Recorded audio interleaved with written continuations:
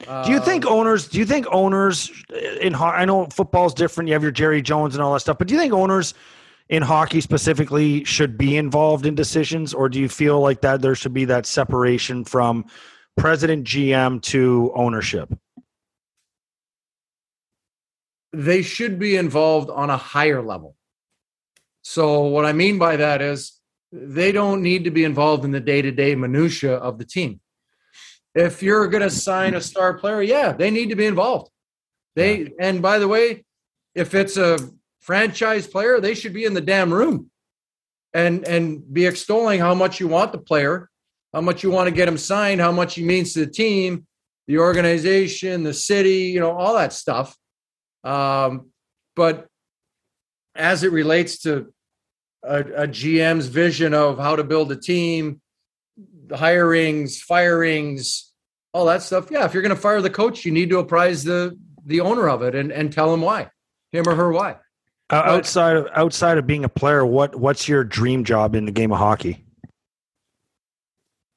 I don't know if I have one now. Really? Where are you at with hockey emotionally? In as far as a job? No, just my question is, you played a long time in the NHL. You had extremely successful career. How was the transition to life after hockey? There's a lot of guys, lots and lots of guys that really struggle with not purpose. No, the purpose, the structure of, being told what to do, when to do it, how to do it, the camaraderie about being with the guys, just by the way, something. And they're willing to do that when it's the head coach, but they're not willing to do it when it's their wife. That's right. Yeah. That's when you see the things fall apart in a hurry. Laundry versus squats is a little bit different. You know what I mean? Yeah, right. So how was it? Did you? It was, I would say it helped. Number one, to have some runway vis-a-vis my contract. It was probably a couple years where I would watch our games in Philly and I would be on my couch here, rehab and doing whatever, but I'd be watching the games going, oh, yeah, you can read the play, what's going to happen. Like, don't make that play. Don't make that. Made the play. And you're like, if you were there, you could fix the problem. They signed Briz. He's a mess. He's acting out because nobody was there to keep him in line. It was probably 2 years of watching it that way before I was like, okay, I'm 40 years old now. I'm way too old. Even if I wanted to try to play, I would not be anywhere near as good as when I got hurt. And once I was stopped looking at the game like I was playing and just started looking at the game like, okay, how can I help a guy? They're not going to see the game the way I see it. They're not going to be able to do certain things that I did. How can I help them with little intricacies to add to their game that are going to give them, the ability to continue to improve, the ability to read plays maybe a certain way. But I'm not talking about that. You're still talking about you being involved in that dressing room, talking to the boys still, all that kind of stuff, right? I'm talking about when you retired. I'm talking about when you stepped away. You mean like when I got out of hockey in general? Like when you stepped away and you were not involved. So I remember I called Dale. I said, because every year I did a 1-year deal with Dale. I just, do this, and I'm good. We'll just keep this going. And then I got to the third year, and it was right as the pandemic was starting, and I knew I wasn't coming back. So the pandemic hit, and I'm like, listen, I just want to let you know I'm done. I'm not going to come back. It's I appreciate everything you did for me and the hard work, but you know what? I just need to do something different. A lot of guys with a career like yours, they ride off into the sunset. You didn't have that. Yeah, but I'm not doing a Getsy World Tour. So you're like a lot of guys aren't happy if they walk away with an injury or something like that. But I mean, Does what you accomplished make it easier, I guess, so to speak? Yeah, I don't, as far as walking the game and like I haven't, like I left Florida and I literally didn't watch hockey for a year. I was busy, building out our travel business, with the kids, doing all kinds of stuff and just immersed in day-to-day life and not really focused on it because I didn't need to. And you watch the odd game, my kids would watch a game, I'd pop in, watch for a little bit, sit on the couch and hang out and talk to them while the game's going on. But I didn't really, I spent 30 some years playing hockey or being a part of hockey with broader goals and aspirations. And at that point I was just like, I'm done. I'm good. I need a break. Yeah. Any of your kids play? No, they did. And my older one played till he was like 14. And then my younger one played till he was like 13, maybe 12. Did they like it? They did. And, every year I told them, I said, you look like, if you don't look like you're having fun, I'm going to tell you. So my middle son, just looked like he was just out there, like just, and having fun with his friends, but not having fun playing the game. And I'm like, hey, dude, are you not having fun? Like, you don't have to do this. You don't have to play hockey. I already played. Like, I don't care. Go do something else. You are going to play a sport, but you need to do something else. And so he picked up basketball and loved it. And, started playing basketball every summer and in school. And then my older son saw how much fun he was having and was like, yeah, I like that way better. And he started getting into basketball and they play lacrosse now too. And so it was, it gave me a lot of free time because as you know, when your kid's playing hockey, you got to be a coach of some sort. That's right. So I was going back and forth to two separate rinks because they were playing at the same time. They were practicing at the same time. So I was trying to allocate my time to both to a certain extent. And so your boys maybe transitioned out of hockey and like going into high school. Yeah. Yep. Because it's interesting, Andrew and I, we talk about this and his little guy, doesn't play. He's really into basketball. He's into other sports. And it's just, it's really interesting to see, professional hockey players that played a long time, their give a shit meter to drive their kids to play the game, I don't think is high. I think you get some that are like you're playing and they're diehards, or you get people like us that are like, yeah, I want my kid to have fun. Being a kid is about having fun. It's not about it being a job. And yeah. Did you ever like basketball growing up? Other than the Michael Jordan years, I never watched basketball. I watched basketball every night. I love the Lakers. Yeah, I was a big Lakers fan. Yeah. So who do your kids like then? Oh man, who do they like? That's a great question. We're just kind of watch. I don't know if they have, like my older boy likes Tyler Hero in Miami. They're down to the Celtics right now, 3-2. My middle son, he likes LeBron. He likes Russell Westbrook when he was in Oklahoma. Not when he was with the Lakers. No. They like Ja Morant. They like, some of the new guys coming up.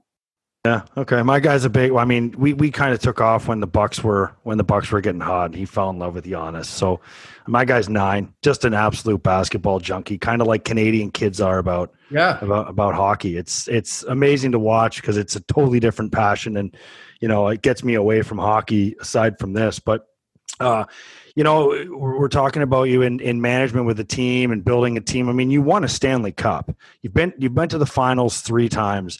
Of those 3 teams, was there of the 2 teams that didn't win? Was there one that might have been better than the one you won with? Was there a team that you were on before that was destined to win but didn't? I mean, I think the team in Edmonton would have won if Rolison didn't get hurt. Yeah, we would have won. We would have won game one. In my opinion, we would have won game one. No problem. He got hurt and then they start scoring goals. So who'd you lose to that year? Carolina. And then we lost in 7. There's a lot of stuff going on that, if Rolly was healthy and could have played, I firmly believe we would have won. So Anaheim was not the best team that you had, you think? Oh no, Anaheim. You asked me about who was the best team that didn't win. Yeah, I didn't know if one of those two teams was better than the one you won with. No. Oh God, no. The Anaheim team was head and shoulders above all those. Did you know that year was the year? From the goaltending to defense to the forward, just how we played the game.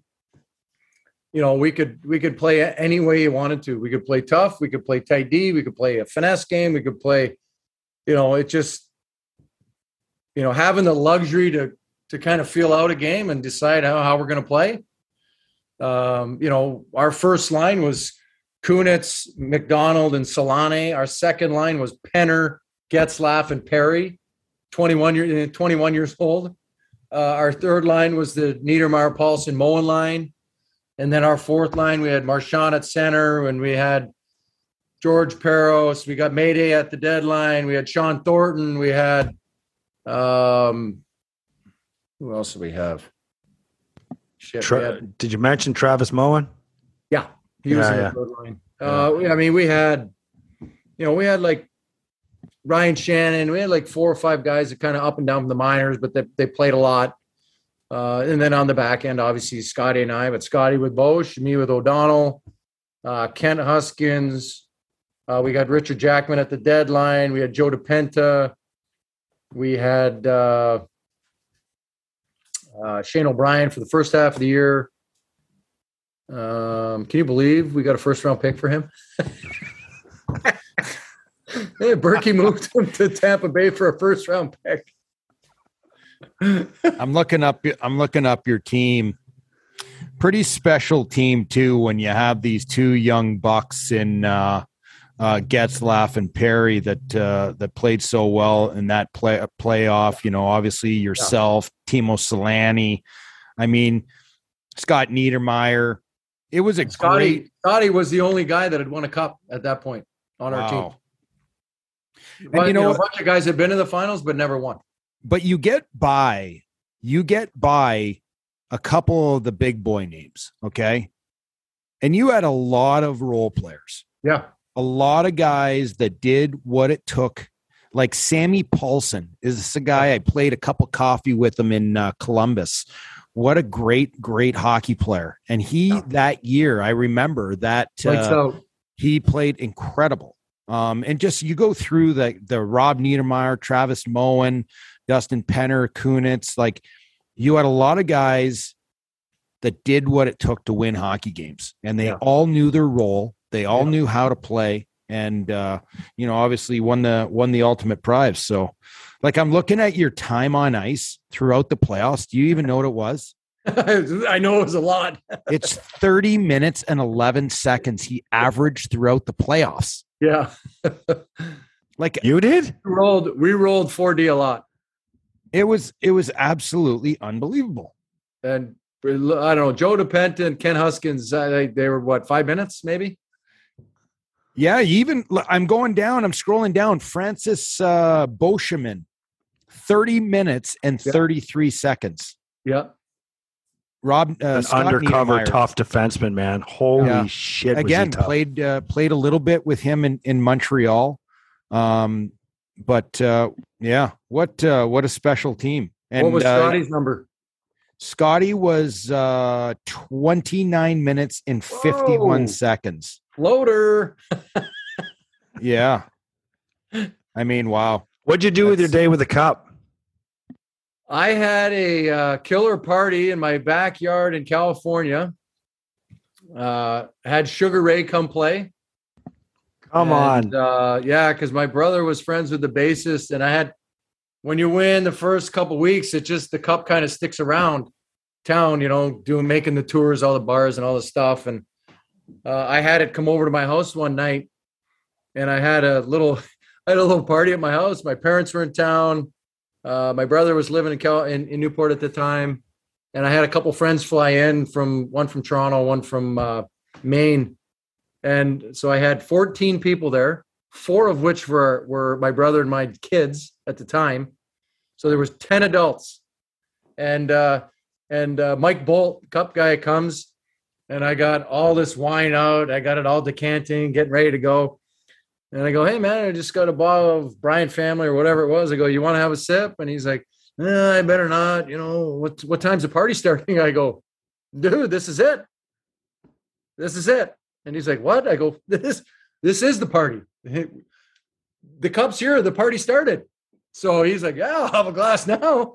And we had the Cup got loose. So he's like, he took it apart. He's like, you'd be shocked how they put that thing together. He put like a wedge of beer case in there to kind of block it. And I mean, it was he was basically doing rehab on it when we were there, because it was just not being tossed around and passed around like it normally is. So what'd you do? Did you eat anything out of it? Drink anything? I'm seeing these guys eating like cereal out of the cup. I'm like, what the hell's going on here? Like, no, my kids did that. I didn't eat any. I just drank out of it. There you go. What's the first couple days like after you win? I mean, I woke up because that was your third trip to the finals, was it not? Second. That was your second trip. Okay. Yeah. The nice thing about being on the West Coast is our game was at 5:00, 8:00 on the East Coast, prime time. So we were done. The game was over at 7:30. It was still light out. So we partied in the locker room for a while. Then we went out. They had a big tent set up for us. We went out there. I mean, I think I went home at like maybe 1, and I woke up in the morning and I was like, oh boy, that was a tough one. And now you got to remember, I had a separated shoulder. I separated my shoulder in the game 5. And so I was a little sore, and I woke up to go get some grease and get a burger and fries. And my phone rang in my car as I'm getting ready to go. I'm like, unknown number. I'm like, well, I just won the Cup last night. How bad could it be? So I answered the phone, and it was a friend of mine from St. Louis who was a Navy SEAL over in Afghanistan calling me to congratulate me. Come on. Yeah, it was pretty cool.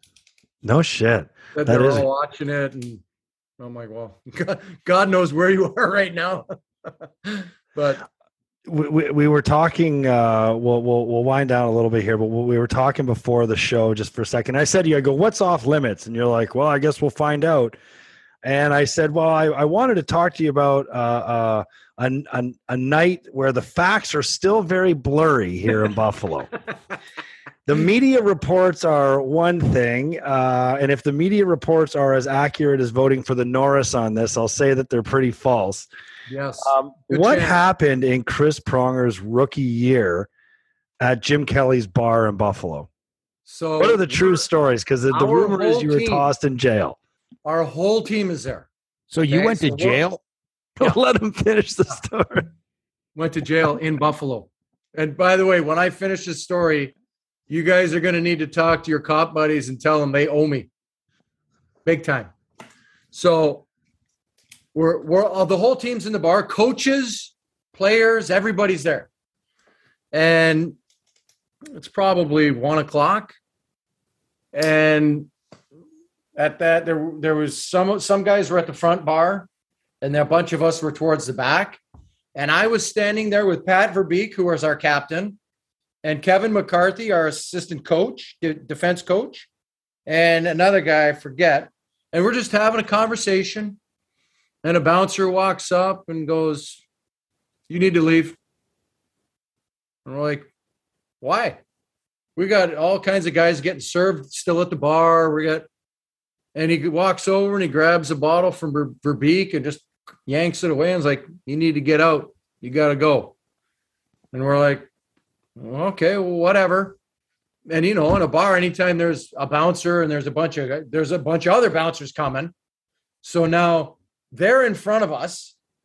The door is on the other side of them. We can't go anywhere unless we go through them. How are we going to get out of there? So now there's a wall of bouncers, and now it's getting contentious. And there's probably 8 of us here, and we're just like, hey guys, relax. Like we'll get out, whatever. It's not that big a deal. We'll leave. And they kept creeping forward, and we're creeping backwards a little bit. And we're like, listen, we don't want a problem. Just let us go. We'll leave right now. And they kept coming forward. They wanted to instigate something. And we're like, we're not fighting. So, and behind us was the mall, right? So all of a sudden, the cops come flying in. There hasn't been a punch thrown. There hasn't been nothing. Nothing's happened.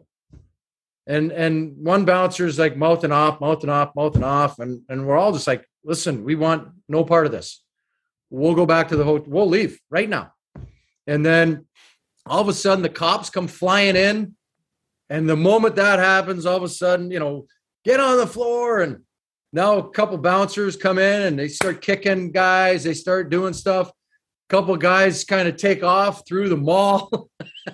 And we get cuffed. Now we're getting cuffed for doing nothing. We're getting cuffed, getting maced.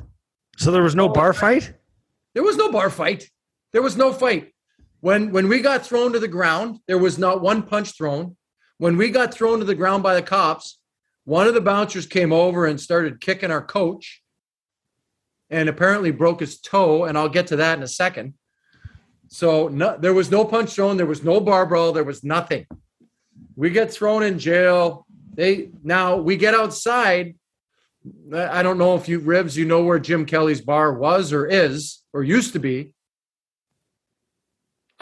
We don't know. We go out. We've been maced. We don't know what that was going on. They put us in the back of the car. We're all in the back of cop cars, and they go joyriding around the fucking city, motherfucking us while we're in the back. The cop shop is across the street from the bar. So think about that. I don't know why they did it. What happened? I really don't know. So now we get thrown in jail. We're there all night. We get, I think it was like 7 or 8 o'clock. How many guys were in jail? Six of us. Seven of us plus Jerry Brown. Who's Jerry Brown? Exactly. I don't know. He got lumped in with us. From the bar? I don't know, but I don't know how he got there, but he was in the loop with us. So then, they let us out. There's media all over, and I did the obligatory, whatever. Like 19 years old. Like, give me a break. I don't know. And then we go back to the hotel. Now they want to suspend us. Now, again, we haven't done anything other than get thrown in jail for doing nothing. And the league wanted to suspend us because of the media and all the stuff that kind of surrounded it. But they couldn't because Buffalo was in a playoff battle with Boston, and the integrity of the game would have been compromised because there were 7 of us that got suspended. And Come on. And it was me, Sanderson, Verbeek. So they basically went after you because you were the underage. Is that why they? No. They didn't come after me. They just. I was not the target. I got in shit after because I was underage, but they just went after the team in general, the bouncers. Why? Were the guys in the team obnoxious or anything? No. Like said I was something to a standing there like waitress? this, having a civil conversation with 2 people, just talking, and all of a sudden this guy came over. Did you guys kick the shit out of the Sabres or something that night? No, we didn't play them till 2 days later. We were in there early. I really don't know. To this day, I don't know how it escalated and why this guy came over and started all this stuff. I don't know. So now fast forward, we go through all this shit, play the game, whatever happens. I get traded to St. Louis a couple years later, and I'm walking into the rink, and this guy's sitting in the front lobby of the Blues office, and the the attendant at the front goes, "Hey, Chris, this person's waiting for you." I'm like, oh, "Okay, hey, what's up?" "You've been served." So the bouncer that was kicking our coach when he was on the ground getting handcuffed broke his toe and decided he would sue us for something, whatever. I don't even know. You're kidding me. Malicious intent. I don't even know. All of a sudden I got a lawsuit and I'm like, why am I getting sued? I didn't do anything. You had a lawsuit. That the lawsuit. No, I was involved. He sued all of us. Yeah. So he sued Yeah, Pat. so you were Verbeek, all mentioned in the myself. lawsuit. And you know, what happened with it? I think Pat Verbeek had house insurance that had some liability coverage and gave the guy, the insurance company said, let's just give the guy 25 grand or something. Get rid of him. Why? Really? Well, because they didn't want to go through the lawsuit. It would have cost more in lawyers than what the guy wanted. Because it would have taken a long time to go through the. And then Rather fucking pay the money with the lawyers. I hear you. Fuck that dickbag. Like I'm going to give him money. That's where we got screwed initially. So we all wanted to fight. We were like, we didn't do anything wrong. Okay, we didn't do anything wrong. We get out. We get to the hotel. We're like, we didn't do anything wrong. The coaches were there. They even saw it all. We didn't do anything. So they wanted us to. We ultimately to just kind of turn the page instead of fighting it and filing a lawsuit ourselves and be like, no, this is bullshit. We pled to no contest to trespassing, and they just kind of swept it under the rug. But what we should have did was just file suit for what they did. Yeah, you should have sued him back. Let me read the headline from the Buffalo News on March 24th, 1994. 7 from Whalers arrested in brawl. Yeah. Nightclub argument sparks melee. Yeah. 6 hockey players and an assistant coach. What was that barroom brawl anyways? I'm like, it's like now when you see a baseball brawl where they all come out of the dugouts and they all stand around talking to each other. Oh my God, what a vicious brawl. Christopher R. Pronger. Yes. Christopher R. Pronger. Oh, that's fantastic. How's the I got to be honest with you. That's the story, I was expecting a way, way more interesting story. Like you guys brawled 7-on-20 and wouldn't it be awesome? Took down some of the Buffalo Bills and like some other. By the way, when all of this is going on, all right, because it was a pretty big bar and we were kind of tucked around a corner. All of this is going on, these bouncers, and we got guys at the other bar drinking, ordering beer. Like, that's how fucked up this whole thing was. We have guys that are still sitting at the bar having a drink. Because they didn't do anything? No, but they didn't know what was going on. It was not like we were screaming and yelling. It was just like they were coming forward. We were moving back. They were coming forward. We were moving back. But it was around a corner. So if you were sitting at the bar and they were facing this way with their backs to us, they wouldn't have seen it. What was the locker room like? What was the locker room like the next day when you guys arrived to the rink? Were the guys just like, were they howling or what? Well, not howling, but like, how the hell did that just happen and become such a shitstorm for nothing? Nothing even happened. And then, of course, oh my God, what were you doing in the bar underage? I'm like, well, what do you want me to do? Go back to my room and do nothing? The whole team was there. It's a tough spot to be in as a 19-year-old kid in the league, eh? Well, let me just tell you right now, I would not be in my room.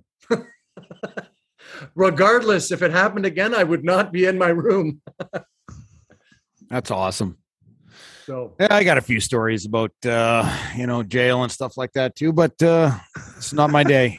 Anyway, but it's not about you. Yeah, that's right. But listen, what's awesome about this is I haven't talked to you in years. We played against each other in junior hockey and had an opportunity to kind of play on a same team. I can't remember what it was, like the under 17 team. That was the under 17. And just got to know each other a little bit through our playing together and playing against each other. And Probably about a month ago, couple months ago, I saw you on Twitter, and some stuff popped up that you were writing, and I thought when I started to read it, I was just really infatuated with how it was written, and you were talking about player athletes and their financial issues after retirement. And I'll read just your first little clip that you kind of sent out. And you said, I played 20 years in the NHL. I was one of the highest earning NHL players of all time, and friends with many other pro athletes. My guess is more than 50% of pro athletes have financial issues in retirement. And from there, it went on and on and on and on with you telling, describing. It exploded. It blew up. It blew up. But you described to people, like, not that you were talking about, poor players because we're losing all this money from, taxes and agents and everything, because people That's have just taxes. Start. You got to do that. Exactly. But then when I just started reading more and more and more, it's just, I know that there's a lot of players out there that they have you're in the league for a certain time. You make a lot of money. We think that we make a lot of money, and we spend a lot of money. Like, I mean, a lot of money, because we're all kids. We're all kids from 20 years old to early 30s, if you're even lucky to make it that long. But then all of a sudden you have 50 years after that you have to live. And I just loved how you kind of broke it all down. And my question to you is, sense of it all. Yeah, like, make sense of why you wrote that. Like, are you super bored at home right now, sitting in your office, and you're like, I'm going to send this out? And I thought No, I was down in Austin, and I hooked up with actually a guy who on Twitter, but he's from St. Louis.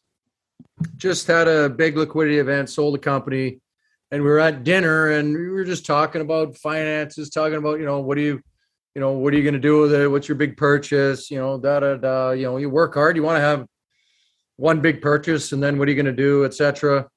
And he started asking me about me, but then more about, athletes and this. We started talking about it. I started kind of walking him through what I said in the thread. And he's like, dude, you gotta put this on Twitter. I mean, this would be great. People need to know this stuff. And I'm like, come on. Are people really interested in this shit?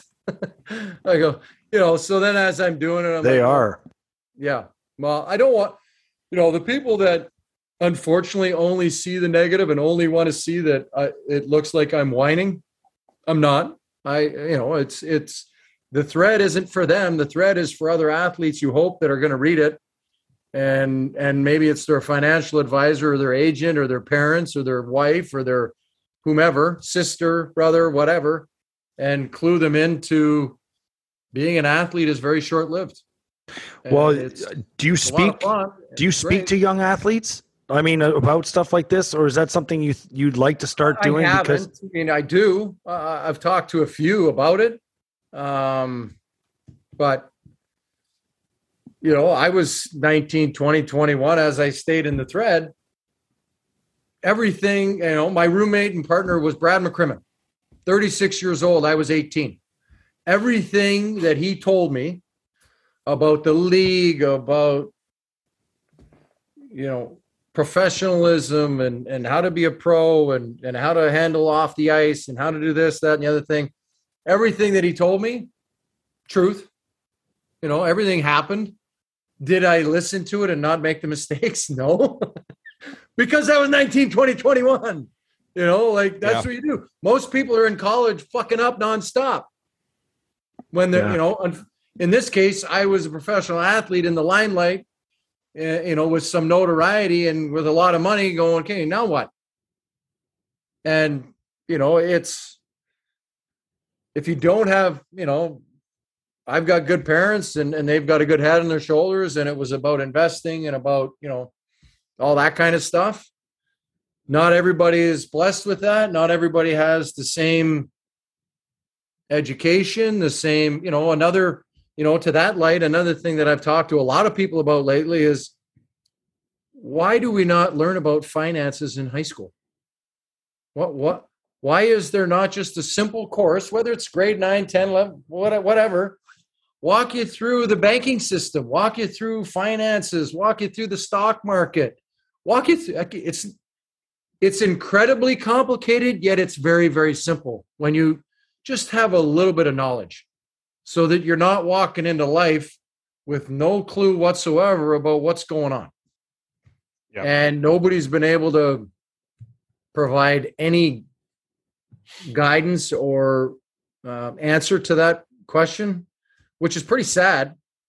But we're going to learn about all this other crap that we don't need to know about, that Google, all you got to do is Google it. Get the answer. I just Googled your career earnings, actually, as you say that. I swear to God, I did. There's a lot of zeros in there, Bob. Well, there's only 3 numbers with a big M beside it. So what was your big purchase? I mean, what was something when you signed all, you're right. That's kind of like the, hey, I'm going to treat myself thing. And what was your big purchase at that big moment in your life? When I turned pro and signed my first contract in Hartford, I bought a Ford Explorer.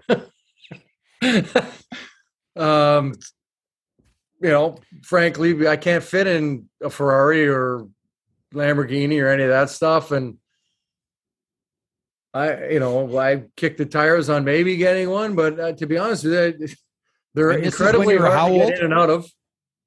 This is when you were how old? 19, 18, 19, 20. So there wasn't a rookie signing bonus cap at that point, right? No. So number 2 overall pick. Do you mind if I ask you, what was your signing bonus? Yeah, you can Google it. It was $4 million, but I got $1 million. It was staggered, as everything is. It was staggered, $1 million, and then $2 million. So that first, I signed the contract after training camp. I signed the contract. I got a check for $800,000. Shut up. It kept 20% for some of the tax, but not all of the tax. And then what was your salary? I had a check for $800,000 and I just put it in the bank. And I'm like, well, I don't know. I'll put it in the bank because I didn't have a financial guy yet. I didn't have any of that because I had just got to Hartford. I was making $39 every 2 weeks playing junior. 40 in Kingston. So, I didn't have a whole lot. It's easy to get lost with that. It's easy to get lost. I'm not saying that you did, but for young athletes. Well, think about it. You got all this money sitting in the bank, 18 years old, I'm in Hartford. What are you really going to do? If I was in New York or LA or Chicago, oh shit. Or Miami now. Yeah. Watch out. But it was probably it's all about guidance. Yeah. It's all about you talked about your parents and stuff like that and how they guided you with what you've done. And I want to tell a quick story because you just talked about you bought a Ford Explorer. Yeah. When I was 19 years old, Kingston, I ended up finishing there and I got called up to Montreal. So they had to sign me to a contract. So we agreed on a contract. I ended up getting $175,000 bonus. I'm, 19 years old. The world's just my oyster, right? After I finished in Montreal, I went home for the summertime, and all I could talk about was getting a big ride, big SUV. I wanted something sick. So my dad was like, absolutely, let's go try them out. So we went to every dealership. Everyone. Dad sat there for hours getting the financials, bitching and complaining about the undercarriage, spray, this, that, and the other. My dad was there. And we had all these pamphlets after about a week of this. We had all these pamphlets sitting on the kitchen table. My mom was there. My dad was there. And I'm looking at all of them. And, should I go with the black? Should I go with this? And then finally, my dad just said to me, and these were all cars that were $40,000, $50,000, which was a tremendous amount of money back in like 90, whatever, 4 or 3. Anyway, my dad says, hey, we got one more place I want you to go to. I said, okay, we're going to go there tomorrow. So my dad, we get in the car and I said to my dad, where are we going? We're going to Terry Parlin's. And I said, what the hell is that? He goes, I got a buddy who has a used car dealership and I just want you to see this car. And if, this, that, and the other. So I get there and the car that my dad wants me to look at is a baby blue Volvo 740 GLE. So we take it for a drive. It's got baby blue seats and I'm driving this. We get the cost, which is like a fraction, right? We drive home and he spreads everything out on the table. He goes, I'm not going to tell you what to do. This is going to be your choice, but you got these cars that are going to cost you this much money. You're 19 years old. Do you really need this? And then you got this nice baby blue Volvo 740 GLE. Might be a good financial decision for you right now. And I thought about it for a couple of days. And the funny thing is I made the decision on my own and I got that baby blue Volvo GLE. And you know what? I look back in this situation and it's exactly what I would do all over again if I had to do it again. It was a good move for me at the time. I did not need, what I wanted. I wanted something and I could afford it, but I didn't need it. And, I had to wait a few years before I ended up getting that. Before you upgraded to the big truck. You're so fucking noble, Craig. All right. Like you're just so good. It's unbelievable. I've never seen greatness quite like you other than our guest. Hey, hot seat. And we're not going to give you any tough ones here, but I just before we leave, I want to throw you in the hot seat. Doesn't have to be rapid fire, some lighter stuff first. That would be favorite road city when you were playing. Ooh, favorite road city. Enjoyed going to Toronto. Obviously had a lot of friends there. New York. Bloody hell, man. No Montreal. Yeah, I like going to Montreal, but I didn't have as many friends there. The places I like to go would be where I normally have buddies or whatever. Yeah. And you go out for dinner, a few cocktails. Going out west. I had a lot of friends out in Calgary, Edmonton, Vancouver. I didn't have a lot of friends that lived in Montreal. Favorite city you played in? For what reason? Because there's a few different reasons. Anaheim's pretty tough to beat. The first year I was there, we had 364 and a half days of sunshine. It drizzled one morning on the way to the rink. Philly was pretty cool. I wish I would have played there a little earlier in my career. I enjoyed my time in Edmonton, playing in a Canadian city. It's obviously got a different feel to it than playing in the States, obviously with the notoriety and everything. The bubble that you're in, Montreal is worse. But there's pros and cons. Unfortunately, now I think a lot of players are figuring out the cons outweigh the pros, and they don't want to play there. I was just going to say, Edmonton is a tough place. The only way I think they're going to continue to have success if they don't win this year is by, overpaying guys. You know what I mean? Because there's not that only lasts so long. Right. Before it catches up to you. No, you're absolutely right. We talked about how shame you only won one Norris, but who is the greatest defenseman to ever play hockey? Bobby Orr. In your era. Well, have to be Nick Lidstrom in my era. Where are you on that? Where are you on that? But we're of the same era. Played yeah. pretty much the same time. Yeah, where are you on that list in your era? I'm 2. You mean 1B? Yeah. I'm Well, yeah, 1A and 1B. I would say I'm 1A, but whatever. Hall of Famer in 2015. Who isn't in that should be and needs to be in? Give me a list of people, because I could argue the exact opposite. Okay. All right. I think they're letting too many people in. Okay. Personally, let's start with I think it's in my opinion, again, I think it's become too media driven. In the sense that we're trying to promote people for this. They either have the numbers and have the accolades and have the career to back it up, or they don't. And that's not to say that they're not good players and not great players. Maybe they're just not Hall of Fame type players. And that's okay. Whether I'm in there or not, people either deserve to be in or they don't. And what is that number? Like baseball, if you hit 500 home runs or you hit 3,000 hits, you're in. Other than the steroid era. But you're in. There's no real numbers to hit in hockey that, all right, he's an automatic. When it comes to baseball, the steroid era saved the game. So, I mean, throw those guys in too. I mean, you know, they're only hurting themselves and crushing dingers. I mean, so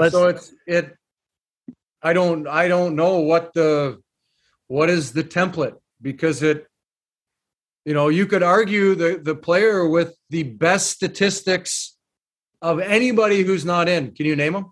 He's a former Sabre. Yeah, McGillney. Or Pierre Turgeon. There you go. You know how many points he's got? Tons.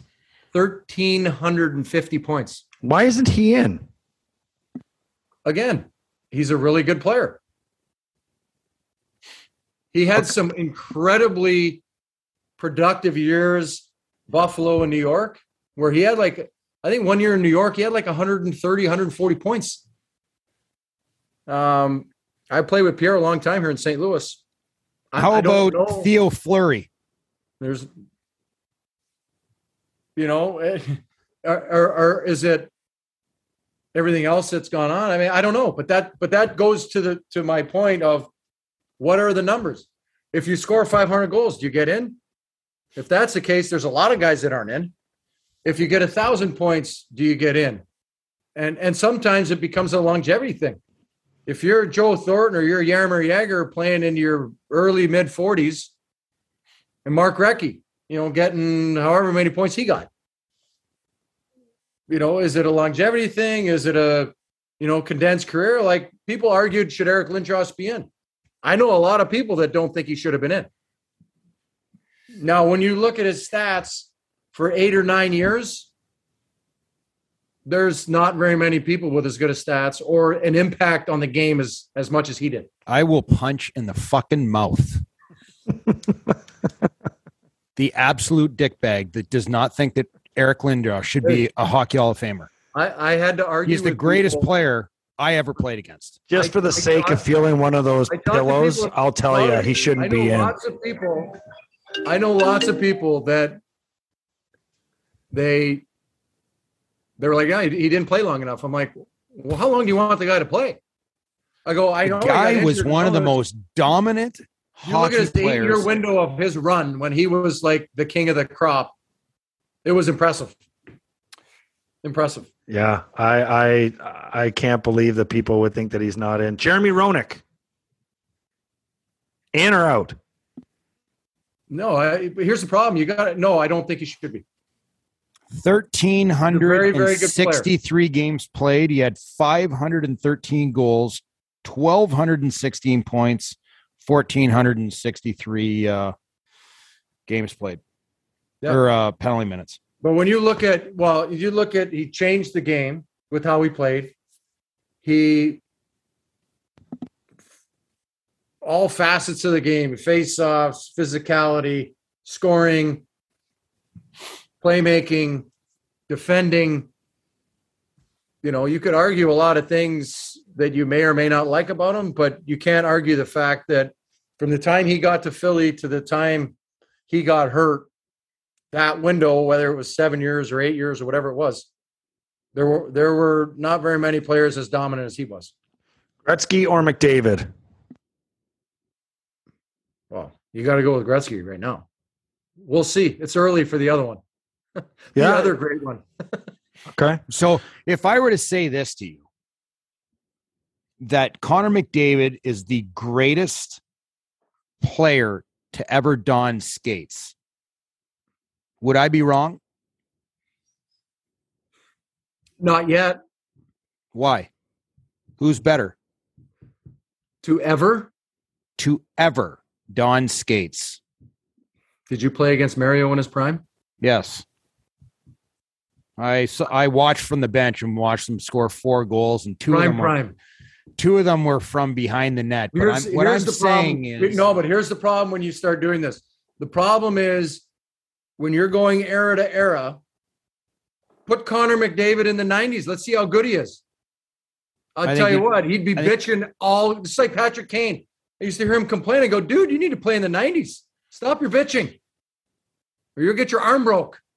It's kind of true, actually, when you put it that way. It is true. I always overlap. I always skip the 90s. You start comparing all these things, I always say difficult. When you time warp a guy, I always skip the 90s and put him to the 80s. Well, that's what for me, it's like we could sit here and we could argue till we're blue in the face on this all day long. But what I'm trying to do is not even worry about the eras, because obviously Wayne Gretzky is the greatest player to ever play the game, because in his time he did things that were just completely mind-boggling. And you look at Bobby Orr in his time, he's the only defenseman to ever, I think, win a scoring title, if I'm not mistaken, back in the day. But I'm talking about Connor McDavid is the greatest player to ever don skates. Yeah. I don't care. He is truly incredible, because this game that we're all watching right now has never, ever been faster and more skilled than what it is today. And that's why when you look at him, he is so far above the rest that Why did you say Mario Lemieux? You won't know, because he got hurt early. He had a bad back. Then he had the cancer. Then he only played home games. Then he bought the team. Then he played whenever he felt like it. I mean, it's just, you look at his stats, 800 games, 1,600 points. Like, hello. He's the one guy that came the closest to beating Gretzky's goal scoring record. So, yeah. You can argue some of these till you're blue in the face, and we won't know the McDavid thing for, 5 or 6 more years. That's a wrap on another episode of After the Whistle. Don't forget to follow us on Twitter, After the Whistle, and at Craig Rivet 52, at the Instigator 76. And you can find us, as you already know, on Apple, Spotify, and YouTube, and anywhere else where you can get your podcasts. Thanks for tuning in. Don't forget to spread the word.